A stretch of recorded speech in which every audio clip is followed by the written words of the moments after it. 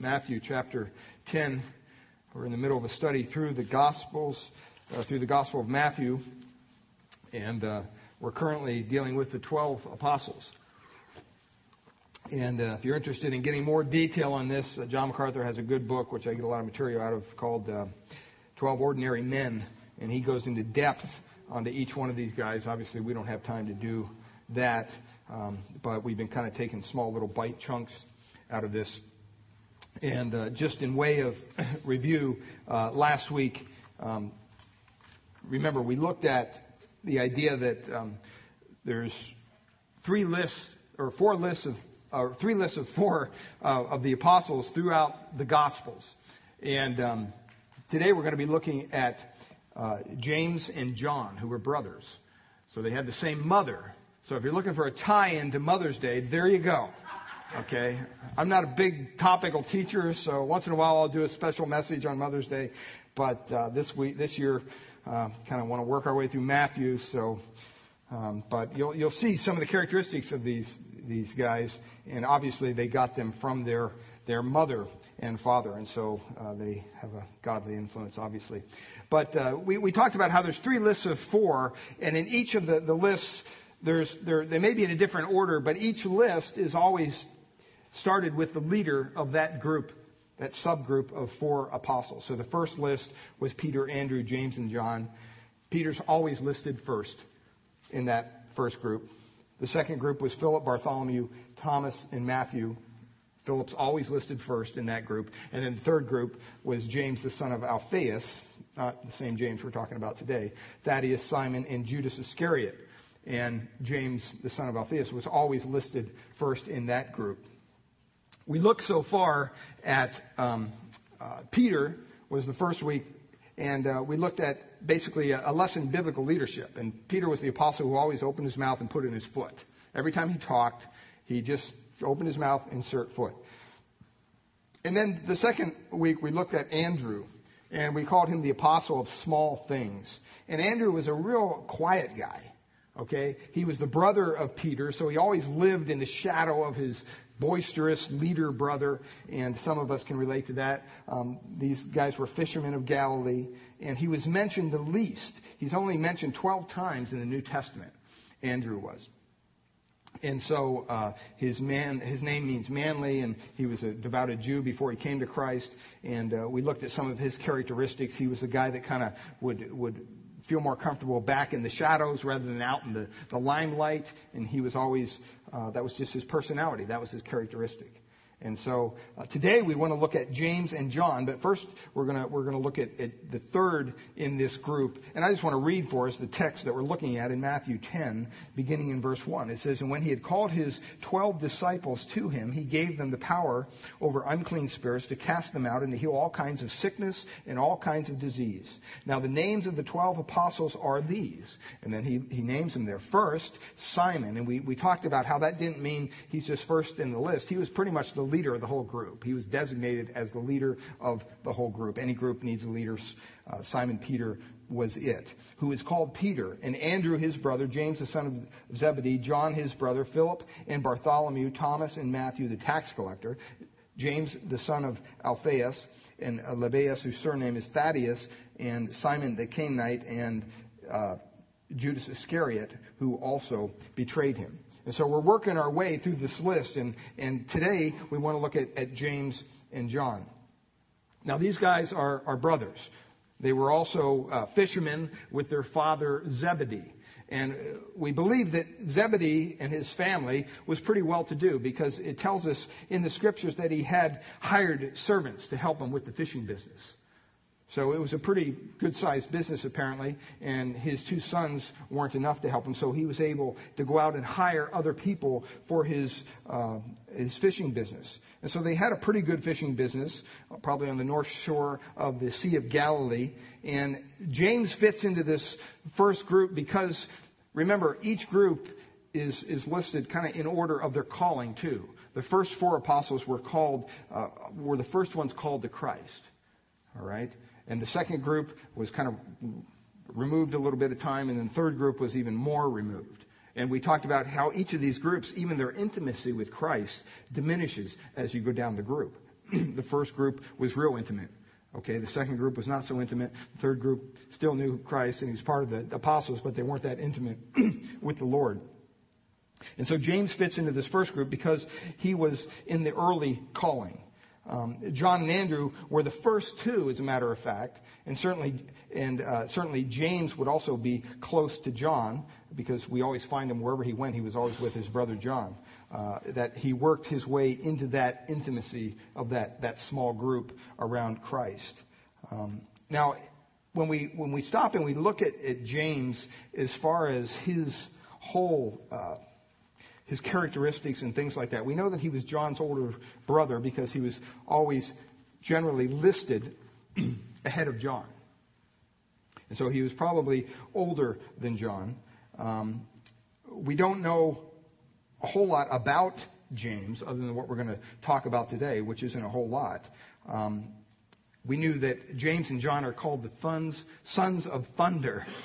All right, how would you like to be a mom and have two boys and their code name is Sons of Thunder? Okay, that just kind of gives you an idea how these guys acted and their characteristics.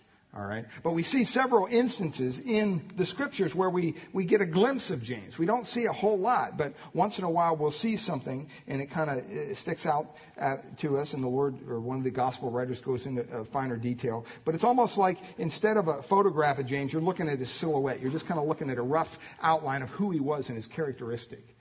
And, we want to ask the question through this series of what kind of people does God use? Because that's really what we're looking at here. Sometimes people think, well, I have to get education, I have to do this, I have to do that, I have to learn all this Bible verses before God could ever use me. And that's not true. Okay? All of us could probably go around the room and give examples of when we were first saved and we didn't know squat about the Bible or about God or about anything. We just knew that God saved us, and we knew the gospel, and we knew that it was our duty to go out and tell others about it, and that's what we did. And you remember, they'd always ask you questions. Well, what do you think about evolution? What's that have to do with anything? You're a sinner. You need Jesus. He saved me. He can save you. And we probably stepped on a lot of toes and turned a lot of people off. But we didn't know any better. All right? And so don't think that you have to be at a certain level of spiritual maturity or anything like that before God can use you. God can use a child, for goodness sakes. And we've all probably been in conversations with children where they say the most profound things at times. And we step back and go, wow. That is a truth that I never even would have thought of. So God can use anybody who wants to be and has a desire to be used. And so don't get an idea that these 12 guys are some guys that, we see them in stained glass windows and churches and cathedrals are named after them and all that these were just the cream of the crop. That Jesus went through a headhunting firm and said, give me your best 12 men because they're going to be the team that I'm handing this whole entrepreneurial church over to. The church didn't even exist up to this point. And Christ was going to be off the scene in a matter of years, and he needed people that he could train. And he didn't go out and find the best guys as far as qualifications. These guys were fishermen. They were tax collectors. And so that gives us hope, at least it should, that God can use them. He can definitely use someone like me or you. And so it's kind of an encouraging thing. But in Mark 3:17, Jesus gave them this name, the Sons of Thunder. And it's almost as if you were to look at these 12 apostles, we know that Peter was designated the leader, but it's almost like James should be the leader. Peter's the designated leader, so he's always out there opening his mouth, putting his foot in it, saying the wrong thing at the wrong time, doing the wrong thing at the wrong time, cutting a servant's ear off. All the crazy stuff. He's just very impetuous. He's just always on the verge of doing something wrong. Whereas James seems to be kind of a more natural, you might say, leader among the group. And James is the leader, if he is, kind of over all the guys Peter was designated, but of that group, you see James definitely having a big part in that. So he must have been passionate. He must have been zealous, fervent, very ambitious, very aggressive. Have you ever been in business with somebody who's just over the top, A-type personality, very aggressive, and it's just, they're just going. And you just want to stop and go, don't you ever stop and just take a breath? That can be draining for some people to be around people like that. And they don't even know they're that way sometimes. I mean, do they get a lot done? Yeah. And you can look back usually behind them and see the bodies strewn on each side. That's just the kind of people that they are. And see, James was kind of that way. He was designated as a son of thunder. Now, to give you kind of an idea a little bit about James himself, Herod was very ticked off at the church. He was very, the Bible says, vexed at the church. And the first guy he went after was not Peter. The first guy he hunted down and had his head cut off was who? James. So you can see James was even out in front of Peter in some ways in his influence in the society at the time. What did they do with Peter? Well, they took him to jail, but only after the Romans kind of said, well, you might want to put this guy in jail. You can kill this guy. I mean, he's a real troublemaker. Put Peter in jail. And that's what they did. They ended up putting Peter in jail. But he was kind of off the radar map a little bit there when James was around, because James just kind of overwhelmed the whole group with his personality. When you capture James and Peter and you kill James and you let Peter live, that says something about who they are. Okay? And so James basically was one who was just out in front of the other guys altogether. He was the first disciple to be martyred. They got rid of him quick. They probably were threatened by him, the Romans and the religious people of the day, because he was so outspoken about Christ. Can't you just see James in this situation where Jesus is in the temple and he takes out the whip and, he begins to, drive the money changers from the temple. Andrew would probably be sitting back in the shadows watching this take place. James is out there like, yeah, get him, Lord. Hit that one again. He's just over the top. Very zealous. Now, zeal is an incredible virtue to have. Would it be that more people had a zeal for the Lord? Someone who's very aggressive for Christ. Someone who's all charged up and ready to go out and just win the world for Christ. But and I know that zeal sometimes comes with a lack of wisdom. And so you have this potential for zeal, and people go out but they don't have the wisdom to know necessarily how to interact with people. And so sometimes you're shooting your mouth off and the guns are going wild, and then you don't realize, whoa, what am I doing? I'm doing more damage than I am doing good. And you say, can God use somebody like that? Can God really use somebody like James who just could fly off the handle at any moment? As a matter of fact, he can. And that should give us hope. And there's several incidents that stand out in the Bible that talks about James. There's not a whole lot, but we have some. One is over in Luke. Turn over to Luke chapter 9. Luke chapter 9.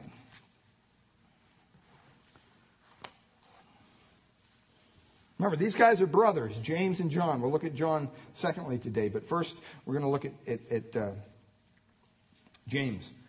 Luke chapter 9, verse 51. Now remember, it's time to move toward the Passion Week. That's where we are as far as a timeline. All right? And so it says there, and it came to pass, when the time had come for him to be received up, that he steadfastly set his face to go to Jerusalem. All right? The messengers are going now into Samaria to prepare the way. It says there, and as they went, they entered a village of Samaritans to prepare for him. They wanted the Samaritans to hear the message that Christ was coming. The Messiah was on his way. And it says there, verse 53, but they did not receive him because his face was set for a journey to Jerusalem. See, Samaritans hated the Jews. They hated Jerusalem with a passion. They had their own place of worship, Mount Gerizim, and they probably chased these messengers away, the guys that went to Samaria. Hey, the Messiah's coming. They probably chased them out of Samaria. cursing them and throwing stones at them. That's how much they hated him. It would be like us going to maybe a Muslim country and preaching Christ. They probably wouldn't throw stones at you. They'd probably cut your head off. But either way, they wouldn't like you. So they probably chased these messengers away. So the messengers came back and say they're not going to receive you in such a village.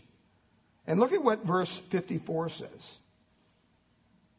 It says, and when the disciples, it names them, James and John, they're always listed together for the most part. One time, one of them is listed without the other, but for the most part, they're always listed together. They were just brothers at the hip. James and John saw this. Here's what they said. Lord, do you want us to command fire to come down from heaven and consume them?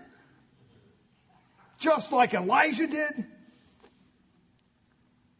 I mean, talk about over-the-top zeal. I mean, it'd be like going down to San Francisco and witnessing on a street corner to some homosexuality, and they curse you and maybe, mock you in some way, and you have somebody with you who's real zealous. Do you want me to call fire down on them right now, Lord? I mean, can you imagine that? That would just be crazy.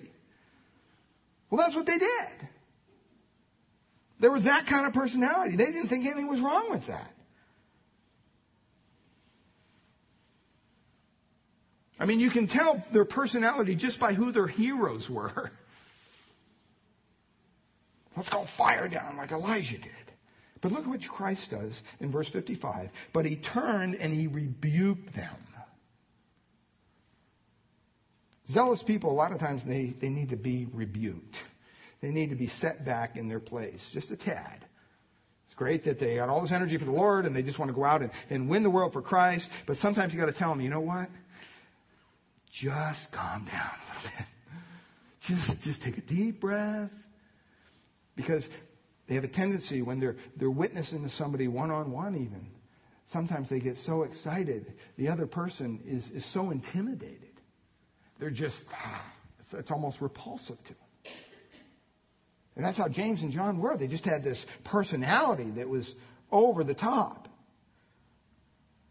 And Jesus turned to rebuke them. He says, you don't know what manner of spirit you have. In other words, this is not the spirit for now, guys.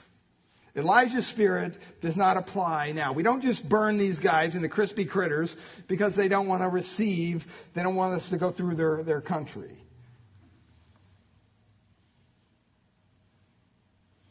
It's not the time for judgment. Even though they were ungodly and even though they were a heretical nation, it's not the time for judgment. See, sometimes we want to make the time for judgment now. And God has to say sometimes, you know what? Now's not the time for judgment. Now's the time for grace. Now's the time for mercy. How many times have we been in situations where we could have lowered the arm of judgment righteously and lopped off somebody's head because they deserve it? And sometimes God has to pull us back and say, hey, you might have a right to do that. You might be within the realm of what the Bible says needs to be done in that situation. Sometimes he taps us on the shoulder and he says, but how did I treat you? How many times could I have lopped your head off, Steve, when you said the wrong thing at the wrong time? When you did the wrong thing at the wrong time? And sometimes we have to be reminded of the grace of God in our lives. Because without the grace of God, beloved, what would we be? We'd all be toasty critters. We'd all be on our way to hell without any hope of any forgiveness, any release of the burden of sin that we carry day to day. That could never be released from us if it wasn't for the grace of God. That's so important. I mean, God could have very well said, you know what? My son's going to come and he's going to die. And then he's going to be raised on the third day. And this is a way for you to get saved. But guess what? It's not going to be of grace. I'm going to make you work for it. If you want salvation that's available to you through death of my son, Jesus Christ, you're going to have to work, toil, day and night to the day you die. If you want to spend eternity with me, Buster. God could have done that. He could have been totally righteous in doing that because we don't deserve anything. But he didn't do that. He didn't set up a system of works. See, that's what we do. We set up our own system of works and our own mentality. If I do this, God will hug me more. If I do this, God will love me more. And God says, you know what? I don't want your works if you're going to do them with that kind of spirit. If you're going to do stuff for me just to earn credit from me, I don't want it. It's like somebody coming over and saying, hey, I'll help you cut your lawn. Okay, I could use some help. All right. And then you find out they have an agenda why they're helping you. They want something from you. They're not just there graciously helping you. All of a sudden you're going to be on guard. You're going to say, hey, wait a minute, I don't need that kind of help. Nobody needs that kind of help. See, when God graciously reached out to us and saved us, it was by his grace. And Christ, God, Jesus, sometimes has to come along to us, even us who are Christians, and remind us that, you know what? Except for the grace of God, there go you. What right do you have to condemn this person? Zero. We're all sinners, and we all need his grace, his forgiveness. James and John had a problem with that. They were just going to call fire down and zap them. And God says, no, that's for another time. It's not now. Now is when we proclaim the gospel. Now is when we proclaim the new covenant. You guys are out of sync. You're on the wrong wavelength. Your basic sinful character is kind of leaking through. Burn them up? Yeah, that's an idea. We could do that, but that probably wouldn't accomplish a whole lot. And then he says, for the Son of Man isn't come to destroy men's lives, but to save them. So what they do? They just went to another village. Jesus rebuked them strongly. They were hateful in their spirit. They were intolerant in their spirit. They had a lot of zeal, but they didn't have any sensitivity. I mean, what kind of evangelist would they make? I mean, I'm glad that they had the zeal and everything. I'm glad that they got mad when somebody dishonored the Lord. The problem today is we don't have people like this. We have people that just sit there and watch the Lord be dishonored day by day by day and do absolutely nothing. I'd take these two over them any day. At least these guys, you can kind of rein them in and tone them down a little bit. At least they got some life. They got some fire to their spirituality. It's hard to take somebody who's just a bump on a log, not doing nothing for nobody, including the Lord, and to get it started. It's always easier to kind of reel in something that's moving than to get an object moving in the first place. So James was explosive. He was fervent. He was passionate. He just didn't sit back like Andrew and watch things happen. Look over Matthew chapter 20.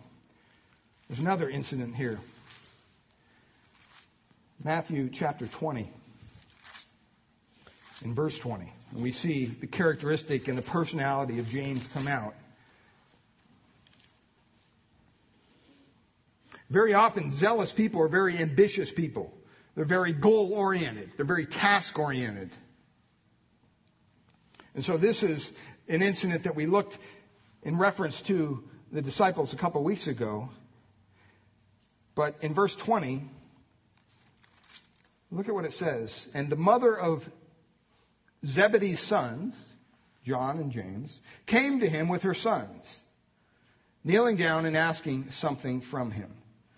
So here comes James and John's mother, and they're kind of dragging along on her skirt strings, behind her there, up to see the Lord. Now remember what happened here, okay? They wanted to get something from the Lord. And it says there in verse 21, and he said to her, "What do you want?" And she said, well, I was just thinking, Zebedee and I were talking last night, and you know our boys.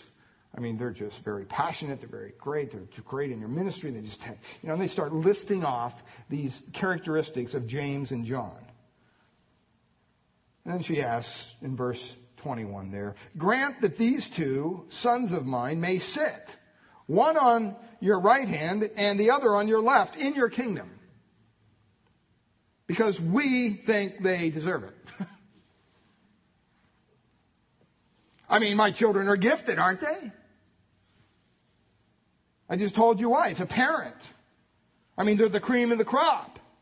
I mean, these other guys, But our kids, I mean, any parent is that way, right? Take it one step further. Any grandparent is that way.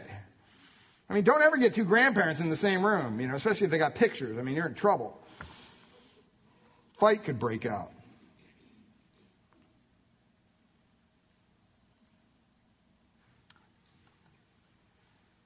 I mean, they're the ones that have all the zeal.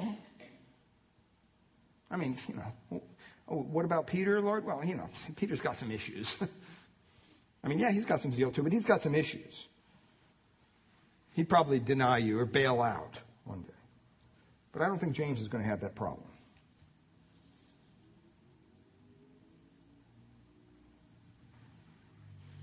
See, Peter faltered here and there.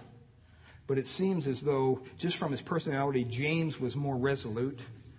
He was more committed to the task. I mean, for example, he was dead in 14 years. He was so committed to Christ. He was such a threat to the society that hated Christ, they killed him in 14 years. He wouldn't compromise. He stood for the truth, and that was it. He had ambition just oozing out of him. I'm going to go all the way for the kingdom, no matter what.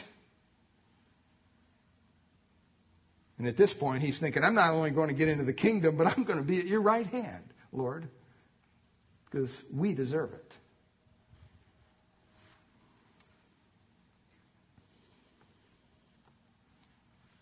And Jesus said to him there, you don't even know what you're asking. Just hold on a second. You don't even know what you're asking. Can you drink the cup that I'm going to drink? And their answer, oh, sure, no problem. Just showed you how ignorant they were. See, sometimes, even in our own prayer life, we are so committed to something. We are so desirous of something. We go to God and we ask God for it. But God forbid he should say no, because that's not the answer we want. And that's not the answer we're going to be prepared for. So we just pursue what we want, and we're not open to anything else. We've all been there. We've all done that. See, they went to Christ and they said, we want to sit on your right and your left hand. And he says, you don't even know what you're asking for. Do you have any idea what you're asking for?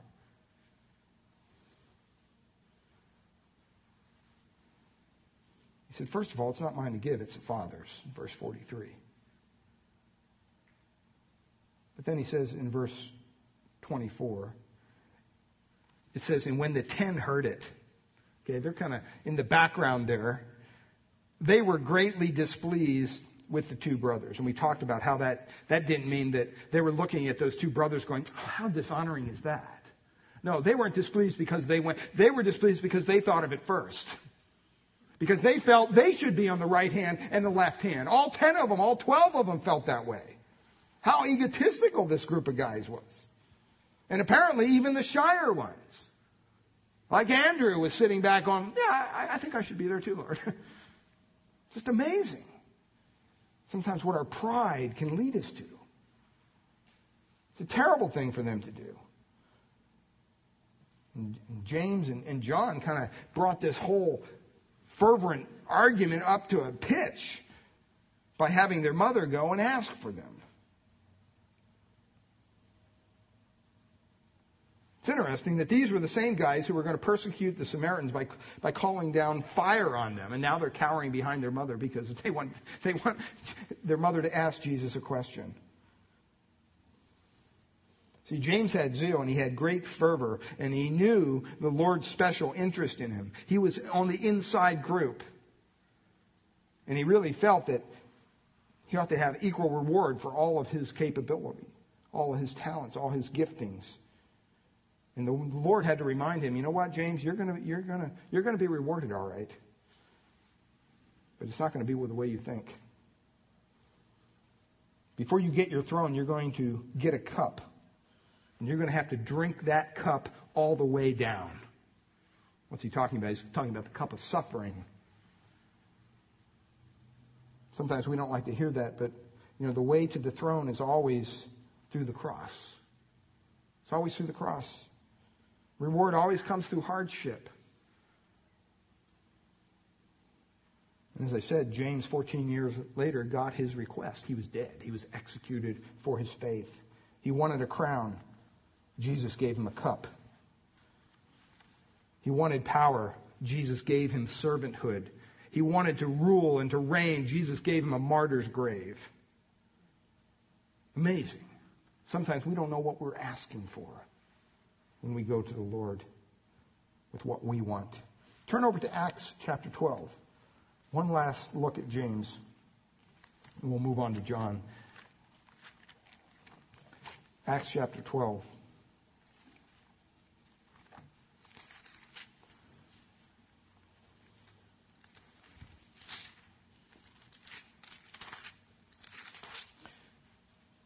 Beginning right there in verse 1.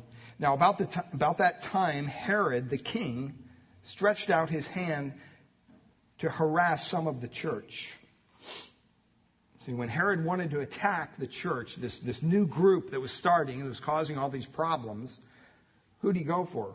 He went for the main guy. Look at what it says. And then he killed, verse 2, James, the brother of John, with the sword. First guy he took out was James. Why? Because he was the troublemaker in their eyes. He was the guy that was always out there just preaching Christ and in your face, over the top, judgmental, passionate, fervent, major zeal, maybe not a whole lot of wisdom at times. And then it says, well, you got to put Peter in prison too. So they seized Peter and they put him in prison. It was James, after all, who was designated the son of thunder. He was filled with zeal and ambition. He wouldn't compromise. He didn't like things outside of his own sympathy. And Christ had to harness all of that and turn him into something useful. Turn him into something that was a pillar for the new church. Well, what kind of people does God use? Well, we've seen he uses great leaders like Peter. He uses quiet, behind the scenes, obscure, faithful people like Andrew. And you know what? He can also use people who are brash, who are courageous, who are ambitious, who are zealous, sometimes loveless, even insensitive, selfish people like James. He can use them. Because Christ brought his temper under control. He bridled his tongue. He directed his zeal. He taught James to seek no revenge and to desire no honor for himself. And finally came to a place where James was willing to literally die for Christ. See, both of these brothers, James and John, drank of this cup. For John, the cup was a long life of rejection.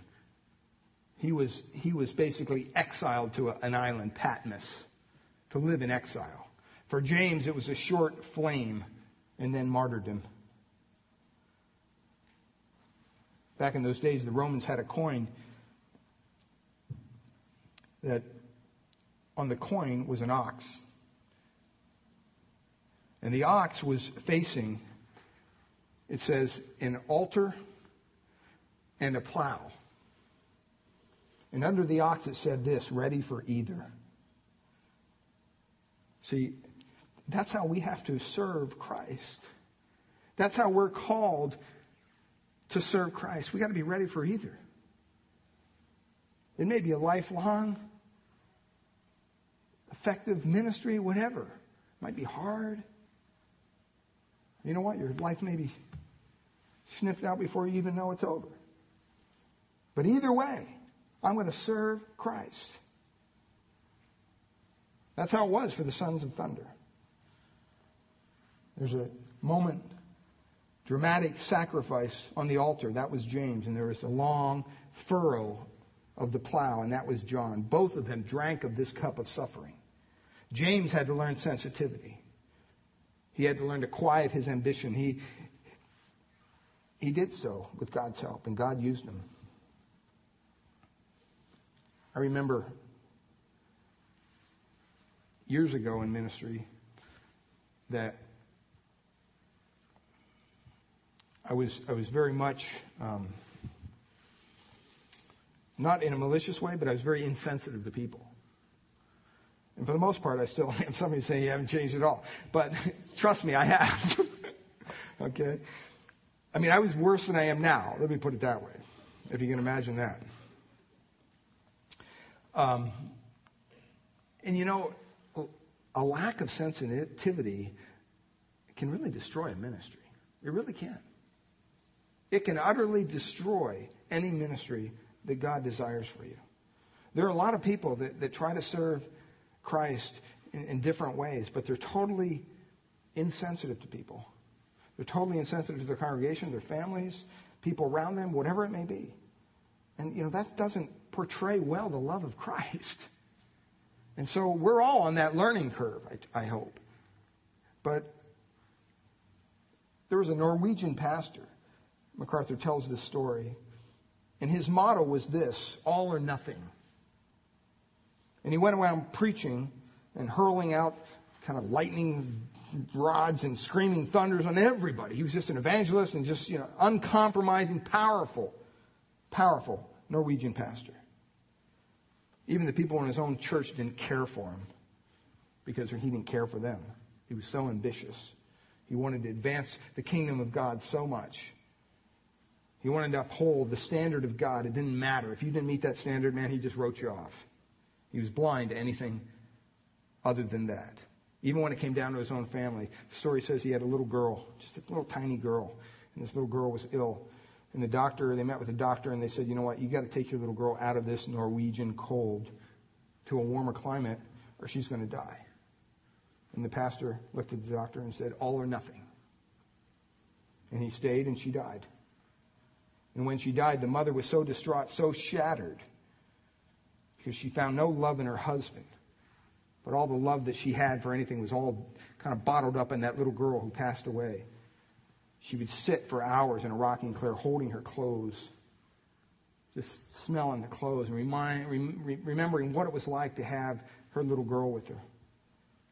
That went on for several weeks, and finally the husband came and he took all the clothes and he gave them away to a homeless person. He said, all or nothing.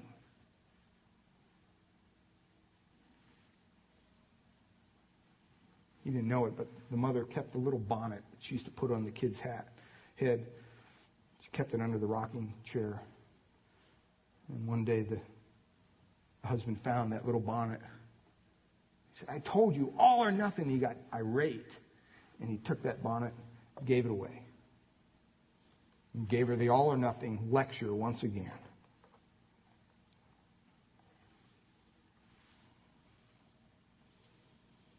And in months, that lady died of grief. Because her husband was so stupid, so insensitive to her needs on the altar of sacrifice for the Lord. There's a lot of pastors that are willing to sacrifice their family on the altar of ministry.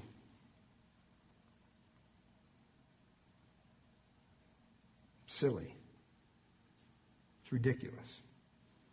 A lot of good preachers over the years. Billy Sunday was one. Great evangelist, led thousands and thousands of people to Christ. But you know what? All of his children died in the unbelief. All of them. He was utterly insensitive to the ones around him while he was out winning the world to Christ.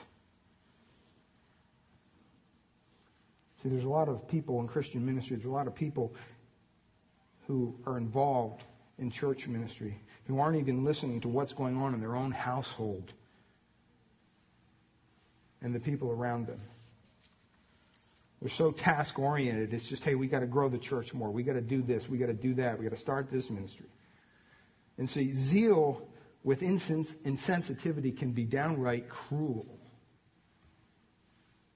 Would it be to God? We're not like that.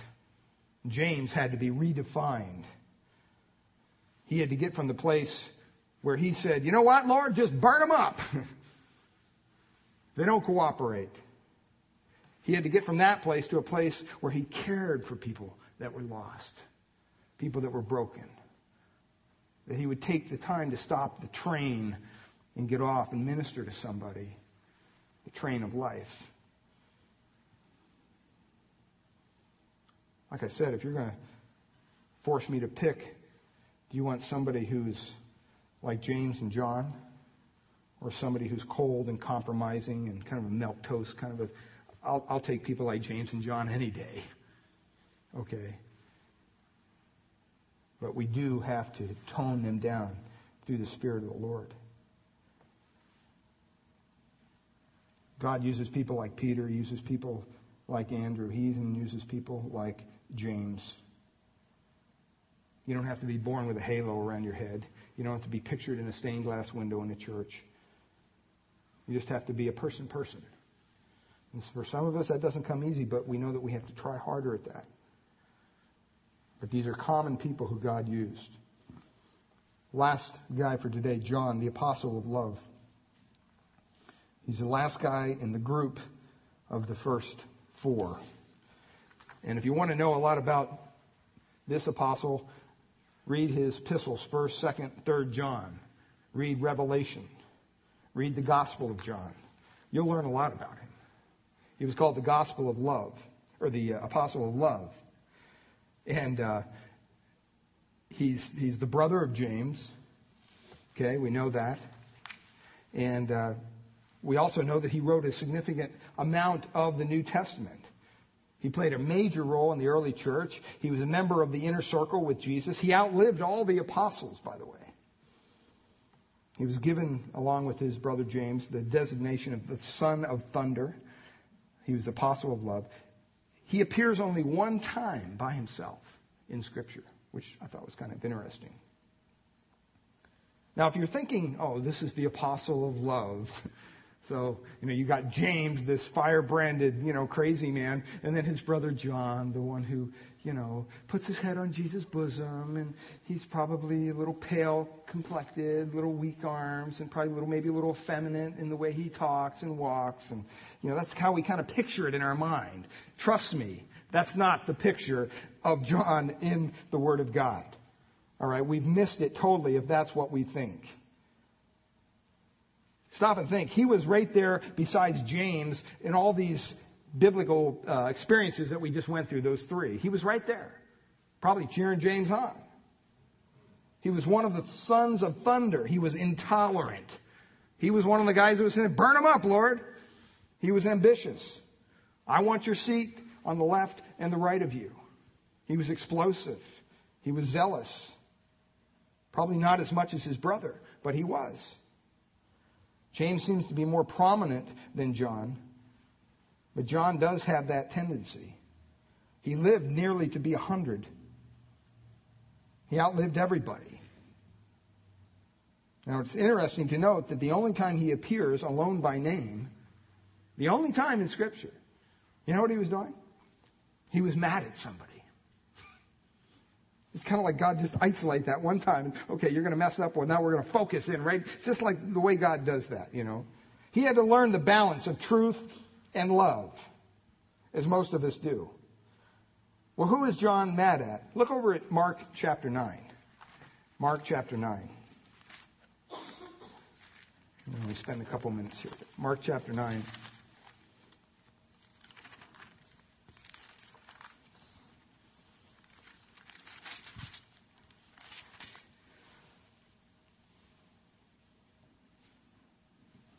Look at verse 38. He was mad because this guy was casting out demons. Mark chapter 9, verse 38. And John answered him, speaking of Christ, saying, Teacher, we saw someone who does not follow us casting out demons in your name. And we forbade him because he does not follow us. kind of like, us four, no more kind of mentality. Oh, you don't go to this church, you must be going to the wrong church. I mean, you see that? See that all over the place today.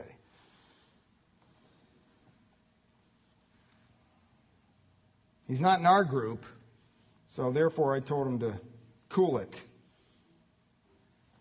John was a sectarian. He was narrow-minded.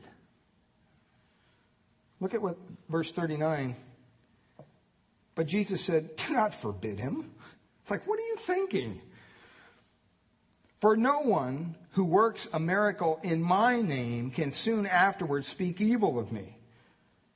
For he who is not against us is on our side. All right? Important truth to understand.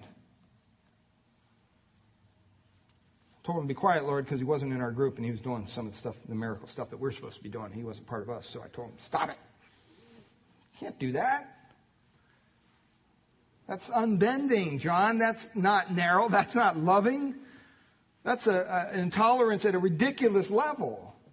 That was John, the apostle of love.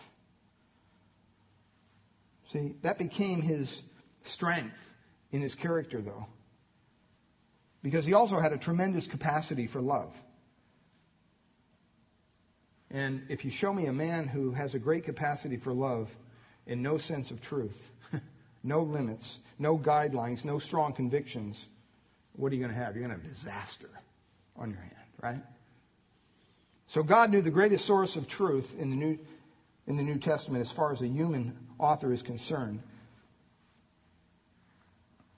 about love would have to be the man who was strong, he was uncompromising, or his love would take him down the road of sentimentalism.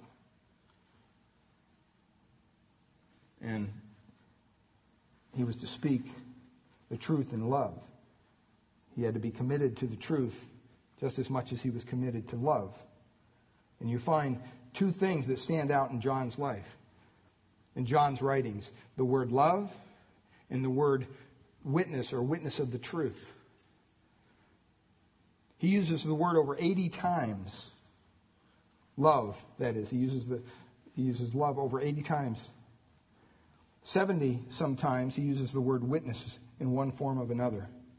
He always had to witness to the truth, and he was always a teacher of love. That's what personified him. It's so good that his love was controlled by his truth. He was a truth seeker. He wanted to know the truth. He was a discoverer. He was a visionary. See, it was him who first recognized the Lord on the lakeside of Galilee. You remember that?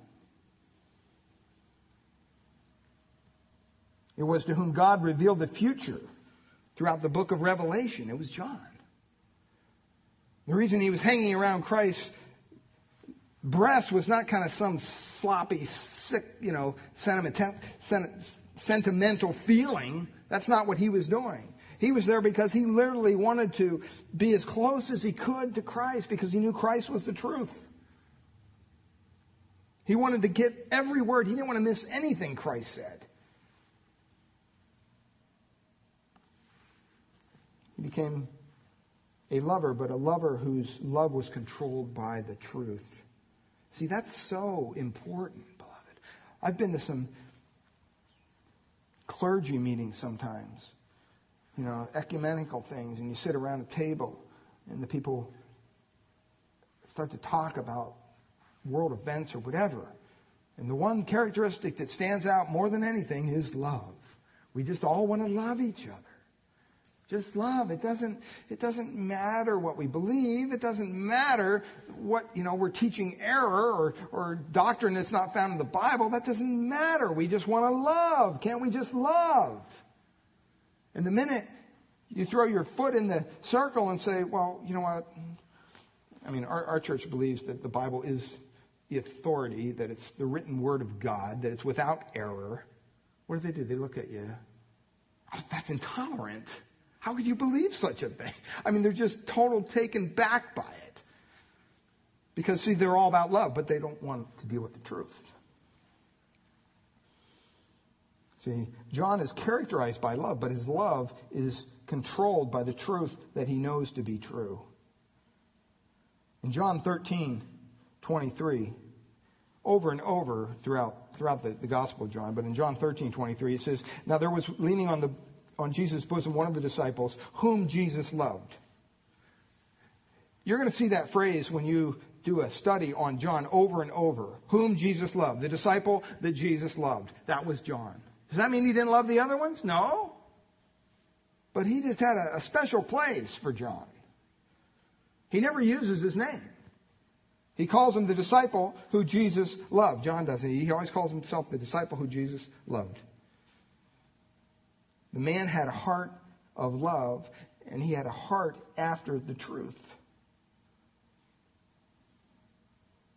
John literally took in the love of Christ, and he literally gave out the love of Christ. So much so that he became the disciple whom Jesus loved. In John 19:26, Jesus saw his mother and the disciple standing by whom he loved. John 20, verse 2, then runs and comes to Simon Peter, Mary Magdalene does, and the other disciple whom Jesus loved. He's never given a name. It's always just whom Jesus loved. John 21:7. Therefore the disciple whom Jesus loved said to Peter. 21:20. Peter turning about sees the disciples whom Jesus loved. Verse 24. This is the disciple who testifies these things. It is the disciple who Jesus loved. You see that over and over and over and over again. See, this wasn't some sick little feeling that he had down in his heart. This was something he was just a pursuer of truth. And his love for Christ compelled him to do that.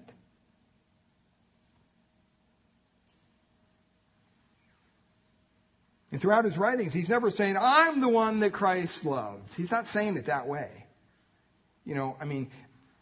He's saying it in a way that says kind of, I'm the one that wanted to burn up the Samaritans, but Christ loved me. I'm the one that wanted to take one of those seats on Jesus' right or left, but you know what? Jesus loved me. I'm the one he loves. See, it's a celebration. John is celebrating not his own personality, how loving he was. He's celebrating the grace of God. He's saying, in spite of myself, God still loved me. Christ still loved me. And believe it. This morning, beloved, that I don't care what you've done in your life. I don't care how bad you have been. The grace and the love of God can overwhelm that like that if you turn to God and you say, you know what, God? I need your grace. I need your mercy. Save me. That's a prayer he will answer. Jesus never had to ask John if he loved him. He asked Peter that. Remember? He didn't have to ask John. He never had to ask John to follow him. But he did have to ask Peter that. And when it came to kind of dishing out the work, what did he say to Peter? Peter, remember what he said? Feed my sheep. Remember? He said to John what? Hey, you know what, John? Take care of my mother. Remember that? Wow. Big difference there. Sheep, mother, there's a big difference. See, there's something special about John. Tradition tells us that John never left the city of Jerusalem until Mary, the mother of Jesus, died. Why? Because he kept his vow to the Lord. He wanted to take care of his mother. Hey, I'll do it. So John was a son of thunder, but he was also this tender, loving man who would never compromise his convictions. He taught on love. You can summarize his teaching on love into basically 10 statements. He taught that God is a God of love, that God loved his son, that God loved the disciples, that God loves all men, that God is loved by Christ, that God loved the disciples in general, that Christ loved individuals, that Christ expected all men to love him, that Christ taught that we should love one another, and finally, that Christ emphasized that love is the fulfilling of the whole law. If you go through the writings of John, you see these things over and over again. And he also was a witness to the truth. He was a witness of John the Baptist. He was a witness of Scripture, of the Father, of Christ, of miracles, of the Holy Spirit, of the apostles. See, he was always speaking the truth, and he was always speaking the truth in love. That's the kind of man that God can use. It's the kind of woman that God can use. So there are the James who just live out their passion, their zeal, their fervor, their fire, sparks flying everywhere. And then there's the John who somehow can harness the truth in love. And they'll last and they'll attract people to Christ over the long haul. See, God uses all kinds of people. That's kind of the point of this study. He uses somebody who's a fiery lover, whose love was a passionate devotion to the truth. He lived to be an old man, but he was always a son of thunder. What kind of people does God use? What kind of people does God draw into an intimate relationship with himself? Is it those people that we see in the stained glass windows? What do you have to do to get really close to Jesus? When God came into the world and he walked in this world, God, the God of the universe, the living, eternal, almighty, holy God, when he walked into this world, he picked out 4 people, just 4, to be close to him. 4 men to be close to him. 4 men to be his intimate circle. One was a dynamic, strong, bold leader like Peter. Took charge, he initiated, he planned, he strategized, confronted, he commanded people to Christ. Very often he blew it. There's another, Andrew, who's humble, he's gentle, inconspicuous. Andrew didn't see the crowds, but he saw the individuals in the crowd. While he never attracted a mob, he kept bringing people over and over to Jesus. And then Jesus picked a man who was zealous, James, passionate, uncompromising, insensitive at first, ambitious, who saw the goal and went for it. Didn't matter who was in the process. He'd run over whatever, even himself. He was willing to die. And then there was the sensitive, loving, believing, intimate John, every bit a truth seeker, who spoke the truth in love so that he attracted people to himself. I mean, these guys were fishermen, beloved. They didn't have any degrees. They didn't have any life experience other than, fishing.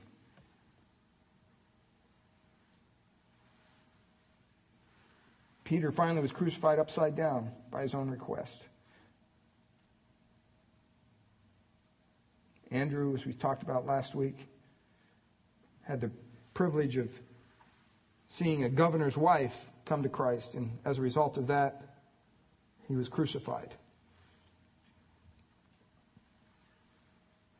They didn't nail him to the cross, they tied him, so he hung there, history tells us, for up to 2 days. And as he hung on the cross, people walking by, he was preaching Christ to them, preaching forgiveness to them.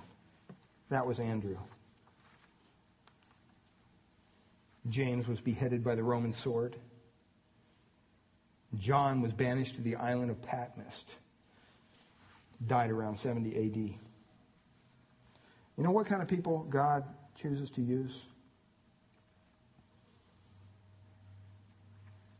Any kind. Any kind. You don't have to fit in a mold. How boring would it be? How boring would the church be if we were all the same, lockstep? We go to Grace Bible Church, we're Grace Bible Church Robotrons. That'd be ridiculous. You look around the room, different people, different backgrounds, different experiences. God wants to use every one of us. And this is important. It's not what you are. It's what you are willing to become. That's the issue. It's not what you are that God's so much concerned about. It's what you are willing to become. These fishermen of Galilee did become fishers of men. They started the whole church, for goodness sakes. We wouldn't have been here if it wasn't for them. And in a sense, they're still casting their nets through us as we reach out to the lost on a daily basis. Christ can take very common people and make them a very uncommon people. If you just cooperate. If you just say, God, here I am. Be merciful to me, a sinner. God, use me. Save me.